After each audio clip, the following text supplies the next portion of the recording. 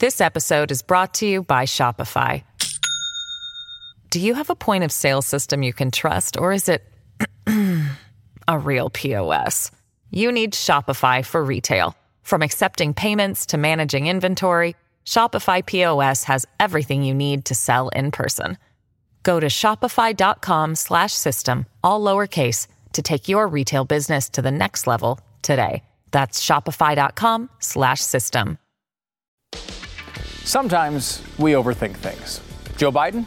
Well, he never does that. Never a problem for him. When his adorable, feeble little brain tries to kick into gear, this is the kind of genius it churns out. The companies running gas stations and setting those prices at the pump. This is a time of war, global peril, Ukraine. These are not normal times. Bring down the price you are charging at the pump to reflect the cost you are paying for the product. Do it now. Why didn't I think of that? Just lower it. Problem solved. Think of all the world's problems we can solve now that we just know. You gotta just ask and everything gets solved. Country getting invaded by Putin? Give him a call. Hey, stop all that invading. Grocery bills a little too high? Just tell the stores to lower food prices. Cold cases? Just ask the criminals. Turn yourself in. Illegal immigration. Hey, everybody, just stop by the office before you come to America. Nice and easy. Presidenting is so simple. If the Boston Celtics would have just asked me for help, I could have told them, hey, score more points than the Warriors.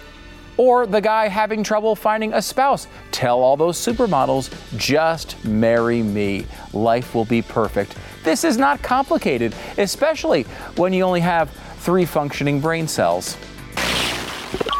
Stu Does America. You have a constitutional right to subscribe to Blaze TV. You can do it at blazetv.com/Stu. The promo code is Stu to save $10. Amy Swearer is here to tell us about the big news of the day. The Uvalde-inspired gun safety bill makes progress in the Senate, or does it?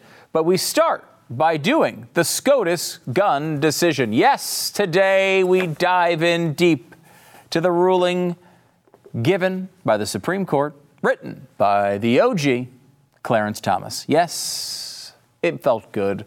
When I was going through and watching this, because this always happens on the radio show, hour 2, it's when all the Supreme Court decisions come down and I got to read them kind of in real time. And the first impression you get from any decision is, okay, here's the name of the decision. It's the big gun one. Who wrote it? Clarence Thomas.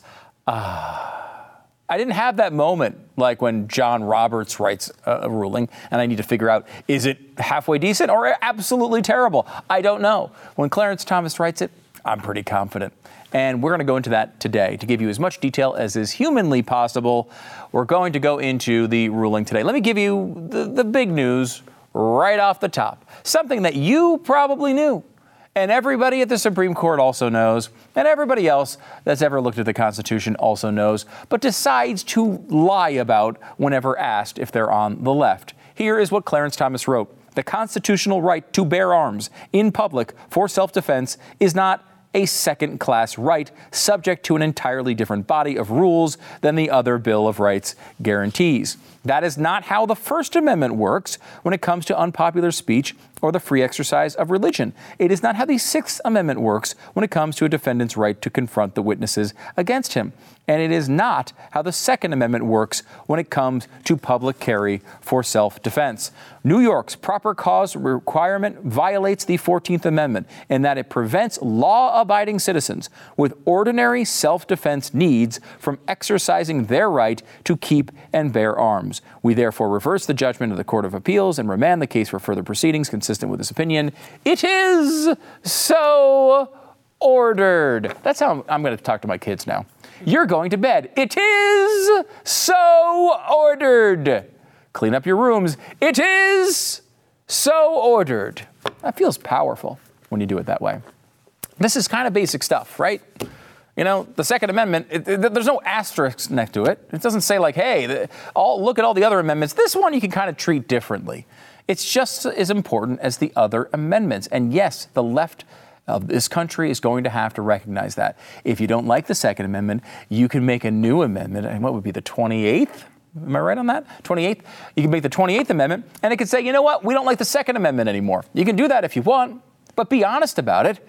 If you want New Zealand's laws or you want Australia's laws, that's the first step in doing it. And good luck presenting that argument to the public. This is, of course, why they don't present that argument to the public.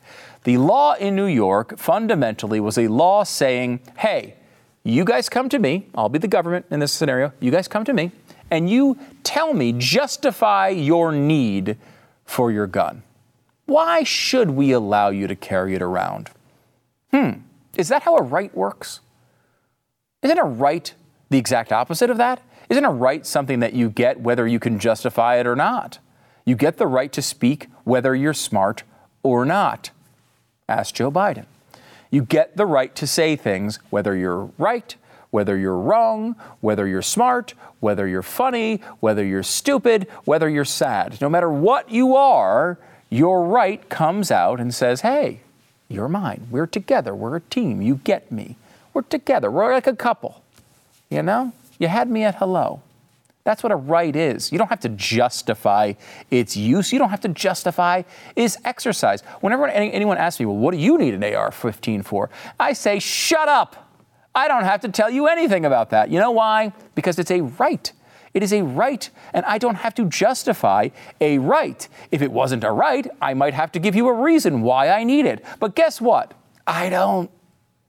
That's the way these things work. And a right is very clear, I think, when it comes to to how something like that works. You don't have to go to the government and ask about it. And Clarence Thomas kind of talks about that. Nothing in the Second Amendment's text draws a home public distinction with respect to the right to keep and bear arms. And the definition of bear naturally encompasses public carry. Moreover, the Second Amendment guarantees an individual right to possess and carry weapons in case of confrontation, and confrontation can surely take place outside the home. That's right. Not all crimes are home invasions. When you're out, sometimes you might have something bad happen to you, and gosh darn it, wouldn't it be nice if you could do something about that? Because the state of New York issues public carry licenses only when an applicant demonstrates a special need for self-defense, we conclude that the state's licensing regime violates the Constitution. That's one really interesting part of this, in that it's not even saying you have to have a reason to get a license in New York. That's not even what they're saying, or what they were saying before today. What they're saying before today was you have to demonstrate a need above and beyond the average person. You have to say, I have an extraordinary need for self-defense, and therefore I need to carry my weapon around. And we've talked about this before, but even Glenn Beck, a guy who had 15 death threats against him at one time, credible death threats against him, even he didn't rise to that level of extraordinary need of self-defense. If he didn't, who would? Nobody. And this was just their way of stopping people from exercising their Second Amendment rights.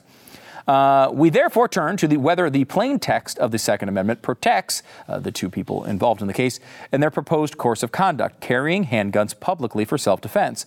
We have little difficulty concluding that it does. Respondents do not dispute this, nor could they. Nothing in the Second Amendment's text draws a home public distinction with respect to the right to keep and bear arms. And of course that's true.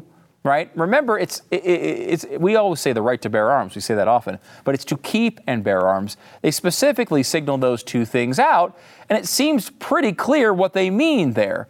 Keep is you're able to have them. You're able to have them in your home. You're able to keep them on your property. Bearing them, you're not going to bear them at home. Unless something's going on, you're not just carrying your weapon around. And they actually, Clarence Thomas actually kind of says that. He says the definition of bear naturally encompasses public carry. Most gun owners do not wear a holstered pistol at their hip in their bedroom or while sitting at the dinner table, although individuals often keep firearms in their home at the ready for self-defense. Most do not bear them in the home beyond moments of actual confrontation. To confine the right to bear arms to the home would nullify half of the Second Amendment's operative protections. Pretty clear. The right to bear arms is a right. It is a right that is equal to your other rights. Just because you want it to not be a right is not operative here. It's not material here. It is not the type of thing that matters when analyzing the law and the Constitution. And so often the left gets caught up in this. But we really want that thing.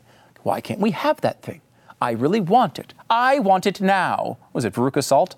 The Veruca Salt party. It was Veruca Salt, wasn't it? I don't know. I can't remember. I remember the movie. She was dressed in purple, I think. And she said, I want it now. No, maybe that was Violet. Violet was dressed in violet. Veruca Salt was the one that was complaining all the time. That's the one I'm talking about. And she would say, I want it now. And you know what? You don't get it all the time. I want a lot of things too. I want no income tax. But you know what? They passed the 16th Amendment, so I can't really do anything about that right now. I would like to overturn it. At some point, I do hope we overturn it. And there's no more income tax anymore. But until they do, I'm stuck paying it, no matter how much I want it now. However, quite clearly, the dissent from Justice Breyer pissed off both Thomas and Alito, who ranted at length about how idiotic it was. And it was idiotic, I have to say. And a lot of it was spent talking about how bad guns are, or how bad Justice Breyer perceives guns to be. And it's interesting that he feels this way. It's just not material to what we're talking about. It's interesting because you can sit here and say, I think guns are bad and I want them to go away and they should go away and people shouldn't have them. Those are all points of view that I don't agree with, but points of view you're totally allowed to express. Thank you to the First Amendment. However, it doesn't necessarily make a difference. And this is the biggest problem we have with left-wing Supreme Court justices. They always think their feelings are part of the story. Your feelings are not part of the story. Your opinion on whether guns are good or guns are bad are not part of the story. We can all come together and say racist language is bad. We can all come together and say anti-Semitic language is bad, but we can't get rid of it. We can't ban that speech. Why? Because we have a First Amendment that backs that sort of speech. It backs the right for offensive speech. It says you are free to say things even when I don't like them, even when they may very well be bad for society overall. So your opinion on whether guns are good or bad for society might be interesting for you to talk about at brunch, but it is not interesting to put in a Supreme Court dissent. And what Justice Breyer decided to do was say, hey, I'm going to list all the gun crimes I can think of, and I'm going to list all the gun statistics I think support my argument. And what I'll probably do is cherry pick the ones I like. But still, I'm going to make an argument about how bad guns are. Now, in the actual opinion, in several footnotes, Thomas just goes off and says, this dissent, by the way, sucks. I mean, have you read this thing? I might give you some of that stuff on Twitter later on. If you want a full rundown of all of the interesting parts of this, go to @StuDoesAmerica or wherever you follow me on social media. I'll try to post all of them a little bit later on tonight as we go through them. We're going to go through as many as we can today, but I want to give you maybe the most satisfying part of this, because Clarence Thomas's opinion is really, really good, and he lays it out in a very professional way. And I feel like Samuel Alito was like, this is really good, Clarence, but let me just rail against Breyer a little bit. And if you had to read one little part that was just the most satisfying part of the entire opinion release today, it may very well be the Alito concurrence. So Alito agrees with Clarence Thomas, is on board, but wanted to add a couple notes to his hearing. Let me give you to his opinion. Let me give you a little bit of this. In light of what we have actually held, it's hard to see what legitimate purpose can possibly be served by most of the dissent's lengthy introductory section. Of course, that's by Breyer. Why, for example, does the dissent think it is relevant to recount the mass shootings that have occurred in recent years? Does the dissent think that laws like New York's prevent or deter such atrocities? Will a person bent on carrying out a mass shooting be stopped if he knows that it's illegal to carry a handgun outside the home? And how does the dissent account for the fact that one of the mass shootings near the top of its list took place in Buffalo. And this is an insider tip for those out there keeping score at home. Buffalo is in New York. This law was in place there. Didn't stop that mass shooting. The New York law at issue in this case obviously did not stop that perpetrator. What is the relevance of statistics about the use of guns to commit suicide? Does the dissent think that a lot of people who possess guns in their homes will be stopped or deterred from shooting themselves if they cannot lawfully take them outside? I feel like some of the suicides out there might happen inside of homes. So that would not at all relate to this whatsoever. The dissent cites statistics about the use of guns in domestic disputes, but it does not explain why these statistics are relevant to the questions presented in this case. How many of the cases involving the use of a gun in a domestic dispute occur outside the home? And how many are prevented by laws like New York's? Alito goes on to bludgeon him more. The dissent cites statistics on children and adolescents killed by guns. But what does this have to do with the question of whether an adult who is licensed to possess a handgun may be prohibited from carrying it outside the home? The dissent cites the large number of guns in private hands, nearly 400 million. But it does not explain what this statistic has to do with the question of whether a person who already has the right to keep a gun in his home for self-defense is likely to be deterred from acquiring a gun by the knowledge that the gun cannot be carried outside the home. These all seem like very valid questions. And while the dissent seemingly thinks the ubiquity of guns and our country's high level of gun violence provide reasons for sustaining the New York law, the dissent appears not to understand that it is these very facts that cause law-abiding citizens to feel the need to carry a gun for self-defense in the first place. The problem, of course, here is none of this is relevant at all to what's actually going on in the court. And the court, when it's in left-wing hands, can't seem to understand that they have a job to do. And what they need to do is do their job. They don't need to opine about every little side issue or whether they think guns are good or bad. What does the Constitution say? What does the right of an American to own, to keep, to bear a gun, what does that entail? That is your job. Your job is not to opine on every little issue in the public discourse. And over again, that's what the left thinks its job is. It's how we got all these fake rulings and terrible rulings over the years. And this is the problem with what Breyer did here. He's not arguing about the case in front of him. He's arguing about whether guns should even exist at all, whether the Second Amendment really should give individuals a right to keep and bear arms. And that's an okay thing to argue. You can argue that if you want. I don't think it's correct, but you can argue it. However, it's already been decided by Heller. And over again, Breyer seems to say, look, I know we can't look at Heller again, but I still want to, look at Heller again. Here, let me give you a couple more here from Alito's concurring opinion. The real thrust of today's dissent is that guns are bad and that states and local jurisdictions should be free to restrict them essentially as they see fit. That argument was rejected in Heller. And while the dissent protests that it is not re-arguing Heller, that's the case from 2008-2009, it proceeds to do just that. Today, unfortunately, many Americans have good reason to fear that they will be victimized if they are unable to protect themselves. And today, no less than in 1791, the Second Amendment guarantees their right to do so.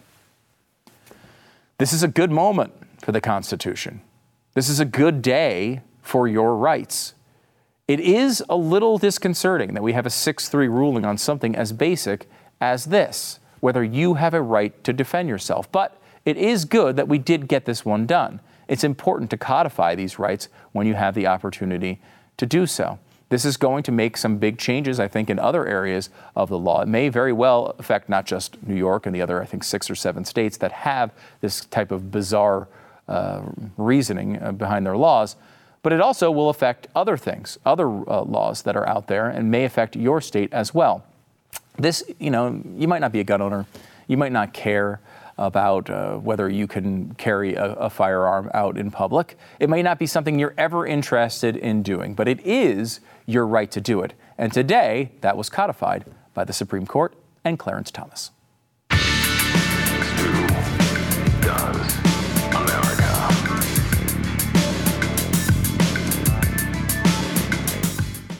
Buying or selling a home is already one of the most stressful things you can do, and it can be worse if you're not working with the right agent. Generally speaking, our homes are our biggest investment, and that is a lot of responsibility. You need an agent that can take that seriously. That's why I always talk to you about realestateagentsitrust.com. They work with only the best agents in pretty much every market across the country, no matter where you're moving. I know so many people are now moving because maybe you were in California and you went through the COVID thing and the shutdown, and you're like, I gotta get myself out of here. This is, of course, why the real estate market has gone completely bonkers in places like Texas and Florida, but we welcome you here. If that's why you're coming, we want you here. Please come. But when you come, get a good real estate agent. Go to realestateagentsitrust.com. If you're buying or selling a home, get the most for your dollar at realestateagentsitrust.com. It's realestateagentsitrust.com. This episode is brought to you by Shopify. Do you have a point of sale system you can trust, or is it a real POS? You need Shopify for retail. From accepting payments to managing inventory, Shopify POS has everything you need to sell in person. Go to shopify.com/system, all lowercase, to take your retail business to the next level today. That's shopify.com/system.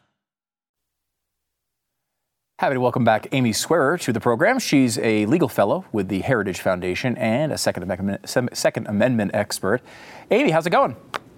Hey, good. Thank you so much for having me. Yeah, I'm glad to have you on. I went through the ruling today, as I believe you did as well. I think it's a good day for the Constitution. Am I reading that right? It is. It is a very good day for the Constitution. It's a good day for the Constitution, for the integrity of the court, although you will have pundits try to spin it otherwise. And it's also a good day for tens of millions of ordinary law-abiding Americans who live in these small minority of states like New York, who have essentially said, for decades now, you actually don't have a right to bear arms. Those tens of millions of Americans will finally get to experience the fullness of the Second Amendment right that most of America already has. So it's a great day for them as well. Yeah, and they spent some time talking about there's two parts of this. It's keep and bear arms. This is something, it's not just keep it in your home. This is a right that is clearly, I think, articulated in the Constitution. And, you feel, I look at this as someone in Texas who has more lenient gun laws. But, I see this, and these states really have suffered under an unconstitutional order for decades and decades and decades. And it's nice that they're free here.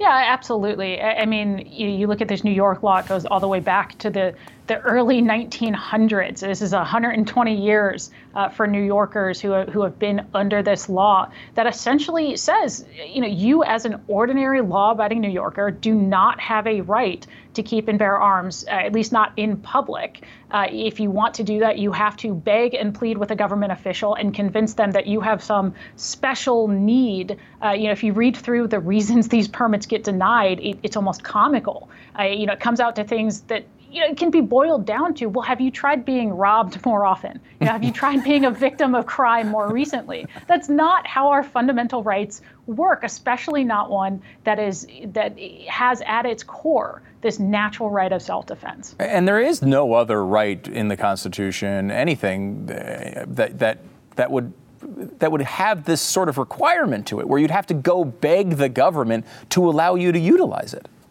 Yeah, no, and that's when you read the opinion by Justice Thomas, this is something he points out, and I think rightfully so. Could you imagine if you wanted to exercise your First Amendment rights to speech or to exercise your religion, and you had to go to the government to say, hey, I have a special need to do it. And the government says, have you tried practicing another religion recently? Or have you tried being more quiet when you pray? That's not how this works. You don't go to the Sixth Amendment and say, oh, well, your right to counsel or to cross-examine witnesses or all of these other due process rights. Do you have a real need for that?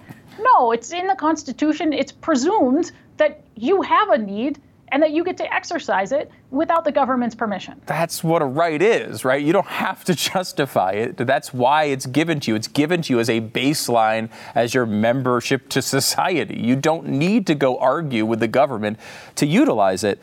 I was fascinated by the effort here to try to dig up every little restriction they could think of from all the way back to 1200 to try to find, okay, there has been instances in America, in our history, through English common law, where they have restricted firearms, and therefore that makes this okay. I mean, Thomas really dispatched with all of that. Oh, he does a great job of going through that, of saying, first of all, when we take a step backwards, right, from this 10,000-foot view, even if you can find a handful of these cases, it doesn't override the clear text of the Constitution or take away from the fact that most states, most times in American history, we have not had these laws. Having a couple of them, even if they are accurate in their assessment of these laws, does not make it some longstanding tradition. But as you suggest, I think Thomas does a great job of going through and explaining how most of these, handful of laws still are not doing the things that New York says they do. They're not directly analogous. And in fact, for a lot of these laws, you will see things where it's either applicable only to slaves, or it's applicable in a way, kind of like our brandishing statutes, where it says, please don't go around terrorizing people with your guns. I think we all agree we ought not do that. But that's a far cry from saying, if you have the audacity to defend yourself with a firearm in public, absent the government's permission, have fun spending 15 years in prison. That's very, very different, especially in a state like New York that says this is the only way to exercise this right in public is to get a concealed carry permit. Because keep in mind, some of these states that did restrict concealed carry, at least of handguns, said, well, you can openly carry handguns or you can openly carry long guns. But you can't go around New York City openly carrying a rifle. That's a good way to get arrested both before and after this opinion. Yeah, it was interesting. I thought Thomas seemed particularly annoyed at the fact that they were trying to bring up historic examples, and they were examples that were really used to harass and discriminate against African Americans going back throughout history. I mean, he cited several examples of the laws that the other side brought up and said, hey, look, we have history here. You have history in terrible ideas where people were arrested and fined for having firearms just because they were black. I mean, that's not a good argument on your side. No, it's not a good argument, especially not when you look at the foundations of this New York law itself. So there's a lot of good evidence that this law came into being as a direct effort to essentially restrict the ability of Eastern European immigrants to keep and bear arms, that was the purpose behind it. And in effect, that's what it did. Now, I think the reality of who that's predominantly enforced against has changed. But I think everyone should check out. There's a fantastic brief that was submitted in this case by a team of Black public defenders and legal aid attorneys who looked at their clients and said these laws are overwhelmingly enforced, not against rich white people in the suburbs, but against our poor minority clients who are ending up in jail, even though they're otherwise law-abiding, because they truly felt in fear for their lives. And the government said, you're not afraid enough. We don't think you're sufficiently afraid to give you a permit for a gun. And that was the only offense they're ever charged with, is having the audacity to exercise their rights without a permit. Absolutely amazing. I want to go to one argument that came up several times in the opinion about this two-step process. This is something Thomas wrote. Since Heller and McDonald, the two big previous gun cases, the Court of Appeals have developed a two-step framework for analyzing Second Amendment challenges that combines history with means and scrutiny. The court rejects that two-part approach as having one step too many. That's awesome, Clarence Thomas, of course, there. But what can you explain what this two-step approach is, how it's been used, and how do things change now? Well, without getting into sort of the legal weeds here, the short version is this two-step approach has been used by a lot of lower courts. It was developed by the lower courts. This did not come out of Heller or McDonald, but was developed by these lower courts to create a framework for analyzing Second Amendment cases. And the second aspect of it, what courts would do is use what's called intermediate scrutiny, which comes down to a balancing test. Do we think this infringement is sufficiently justified, that it's sufficiently good policy on behalf of the government to say that, well, this is constitutional? And what ended up happening was lower courts were using this as a way to undermine Heller and McDonald and Supreme Court precedent to uphold every imaginable gun control law under the sun as constitutional. And so what the court did here is say, no, we are explicitly not adopting that. You cannot use this standard anymore. It is inappropriate. From now on, lower courts, you need to look at text, history, and tradition, and you need to make sure that the government is carrying its burden of showing that its current, whatever challenged regulation is consistent with, the types and burdens of regulations that we had during, the time of ratification and consistent throughout history, that there is some sort of coherent tradition of restricting the right in this way. And of course, there's far less of a tradition of restricting these types of rights than courts could find under intermediate scrutiny. So in a way, this is also a win because it tells courts going forward, you have to do a better job of analyzing these cases correctly. You can't just sort of undermine the right with intermediate scrutiny. Is this going to have big effects on other existing laws in other states that are hanging out there? Will this, help restore other infringements that we've seen around the country? Well, I don't think that the case itself is going to have much of an impact other than what we just talked about with this new roadmap for lower courts to assess cases. Because now every time there is a challenge that is brought up to a gun control law, this is the standard that lower courts have to utilize. And so I think that's where you're going to see this difference. Now, of course, we all know that lower courts have various ways of, dodge, duck, dip, diving, and dodging around precedent they don't like, but at least now they have to be a little bit more clear that they're just ignoring precedent and tooling with history in a way that is inappropriate. Is there anything that you see in here that's anything to worry about? Because I think, even going back to Heller, I remember thinking of the common use standard as being circuitous and a little bit concerning. Is there anything in here that makes you think, this could be a problem going forward? No, I think the biggest problem is that, again, this is still sort of a bare bones framework for the Second Amendment compared to what we see for other fundamental rights. The court has only taken this now its third major Second Amendment case. So any time that you have these sort of open-ended questions, because the court can't address everything it wants to or that needs to be addressed in this case, it can only address the question before it. And so I think, again, just this bigger problem of the court needs to take up more of these Second Amendment cases, because until it does that, you're still going to have these open-ended questions that are just so broad that even with this fixing of the standard for lower courts, there's still just too many ways for those courts to again, just dodge around the issue the same way that they did with intermediate scrutiny. I think there's a tendency when people who just watch this stuff and come in and out of it here and there like to apply our boxing match rules and our perception of how these guys interact with each other. I mean, reading it though, Thomas and Alito really took time to denigrate how ridiculous the dissent was from Breyer in this particular case. I mean, it's page after page after page of just basically mocking him for bringing up a bunch of the points that he brought up. Is that real? Are they really at odds? Are they at each other's throats? Or is this just the way they handle it and then they go on with their business? Well, look, I think it's very clear that a lot of justices are friends with each other behind the scenes, regardless of how much they disagree on these issues. But I think it's very clear. You brought up Alito's concurring opinion. It is a phenomenal opinion. All it does is spend page after page, like you said, of looking at the dissent and saying, how in the world do you think this was applicable to the question we were answering? This has nothing at all to do with whether it's constitutional. So it's a great concurring opinion. I think it fits really well with Thomas's majority opinion.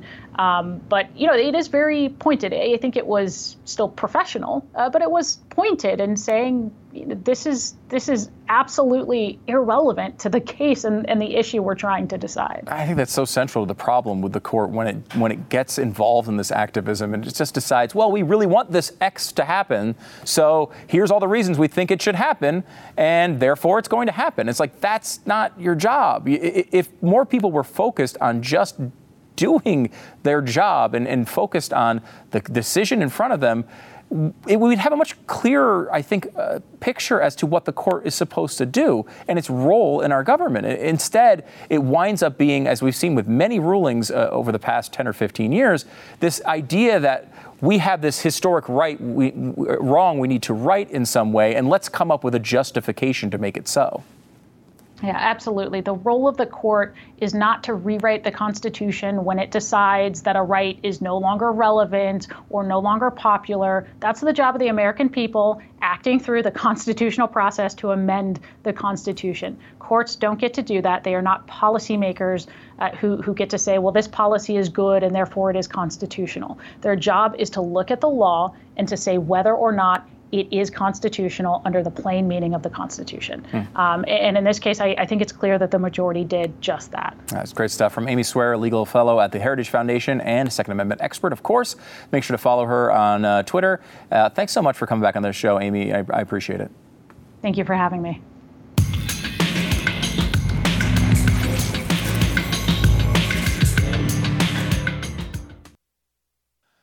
So hopefully you guys subscribe to the YouTube channel, follow it, or whatever you're supposed to do there. I appreciate it. One of the fancy things you can do while there is to click on the little bell that appears. And if you do that, you get some fancy things happening. What happens? Well, they will tell you, alert you when we go live. And we do that all the time. It's Stu Plus, the Stu Plus network. It's a streaming network. It's been around for much longer than CNN Plus lasted. But the Stu Plus network will give you a live broadcast like when news breaks. And today we did one. We did a kind of a quick breakdown of everything that was going on, the kind of instant reaction to the Supreme Court ruling, and we went through a bunch of the interesting parts of it and talked about your rights, our rights. We also took your questions as well. I want to get to a couple of them here. How many Supreme Court decisions are still coming, and will they release them all tomorrow, do you think, or go into next week? So they've been doing about 5 per day leading up to today, and that left us with 13 going into today, and then they announced an additional decision day tomorrow. So you had 13 over 2 days. Seemed pretty doable. You could do 6 on one day, get 7 on the next day, and then get out of town for the weekend. You know, everyone wants a nice weekend off. However, they only did 4 today. So 4 today, that leaves 9 decisions still to come. In there, of course, is the big climate change one that maybe we may need to talk about more tomorrow. Also, the abortion one. You got the border case. You got one of the religious liberty cases left over. There's still a bunch of big ones left. And that kind of is the way it's going to break down. I don't think they're going to do 9 tomorrow, though. That would be a big surprise. So I do think it probably will go into next week. We just don't know when the Hobbs abortion case is going to come out, of course. Another question here. Where in the Constitution does it say that the Second Amendment applies to weapons in common use? It says arms, period. Common use implies that at some point there was a first use of said weapons. Therefore, I fail to see how the NFA is still constitutional. You've hit on one of my favorite pet peeves about the Heller decision. I actually just mentioned it to Amy Swearer a few minutes ago. This idea that common use is the standard, to me, is a real weakness of Heller. It gives you, if you want to look to I've been bashing Breyer's dissent all day, but it's like, if you want to look to a good point from Breyer's dissent, go look at his Heller dissent. And he mentions this specifically. There's this circuitous nature of a common use clause, which is like, if a new weapon comes out, it gives the left, I think, a way to basically ban anything that comes out that's new. Because if you can stop it from getting into common use, it won't be protected by common use. And that can't possibly be what the founders wanted, I don't think. So that's something, maybe we'll get that one addressed in a future ruling, now that the court is a little bit more open to taking these Second Amendment cases. I hope they do address that one, because that still is a problem hanging out there in a real way, and I think it's something that the left has yet to fully exploit, but expect them to go for every little trick in their bag of tricks coming soon. Back in a second.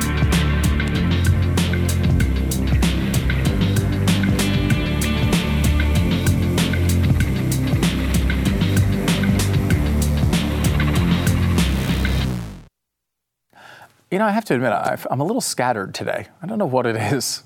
It could be the high amounts of hard drugs that I do before each show.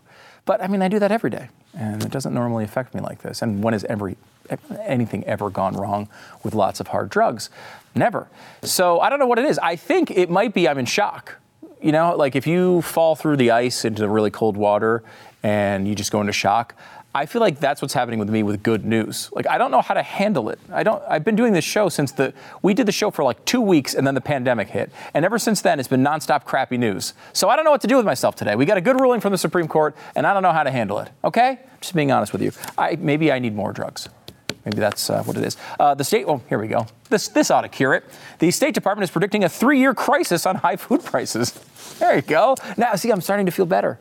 Things are coming back to normal. I'm feeling more normal. The Fed chair, Powell, is saying, no, it's not really the Putin price hike. I hate to say, that's not really the whole story here. So that's not a good sign for Joe Biden. And really, there's nothing out there at this point that is a good sign for Joe Biden. He's flailing around. People are already openly starting to talk about maybe he shouldn't run in 2024. We haven't even had the midterm yet. Like they don't even know what that's going to be like. And they're already saying, why don't you stay home in 2024? And the Biden approval rating has fallen for a 4th straight week, tying the record low. I feel like I've done this segment so many times. Biden hitting a new low in his approval rating. Maybe I could just start. I swear this is a new segment. I know I wear the same suit every day. So you might think he's just playing this same segment back again of Biden hitting a low on his approval rating. No, this is a new segment. I'm doing it. I swear I'm doing it now, right now, today. What's the day? Do we know the date? Is 23rd? The 23rd. That's the 23rd today. And the 23rd, I should just keep recording these in advance, though. I'd just be like, hey, by the way, the 5th straight week of a lowest approval rating from Joe Biden, a 6th straight week of the lowest approval rating for Joe Biden. I can just keep doing these forever, and then I never have to show up again, and that will give me more time to do drugs.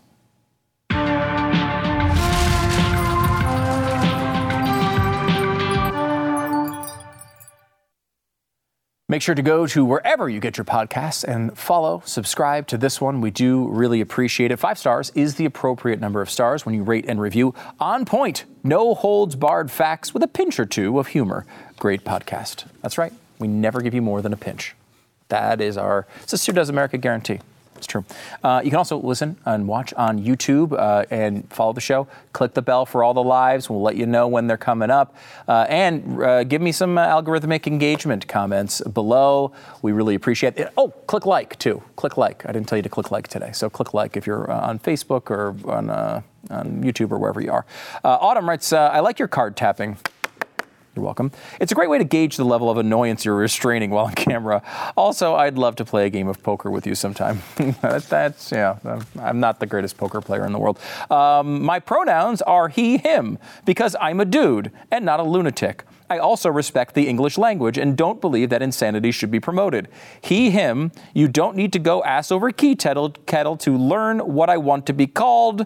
Just use common English conventions. Peace out. Is that too much to ask? Is it really? That's where we are. Okay, so here's what happened. Are you ready? Mm-hmm. Now, you know perhaps about the drug cartels in Mexico, and they have some issues that they deal with from time to time. There's a little violence. You may have heard of that. And there's a bizarre fascination with exotic animals. I don't know why that's true, but it is. And so there's a big shootout this week, and we found something very, very strange at the end of the shootout. A person lying there with a bulletproof vest, dead, unfortunately. On top of him, a monkey, also dead, and also wearing a bulletproof vest, dressed just like his owner. Yes, the monkey in the bulletproof vest was found dead after a bloody cartel shootout in Mexico. This is after they also found someone with a 450-pound tiger who wandered into the streets. Another man died after trying to pet a captive tiger in a cartel-dominated area as well of Mexico. And I just feel like it's really, really sad. You know, this poor little monkey with the bulletproof vest, which did not work very well. Apparently, but is dead. On Twitter, they did do a charming tribute to El Changuito, little angel wings. And I don't know if this is true. It does sound like kind of a great movie. If you remember from the 90s, there was Dunstan Checks In. This one could just easily be a sequel. Dunstan Checks Out. Sad story. Dunstan dead at the age of, 1. StuDoesMerch.com. StuDoesMerch.com is a place to go to get your merch. And BlazeTV.com/Stu. We'll see you tomorrow.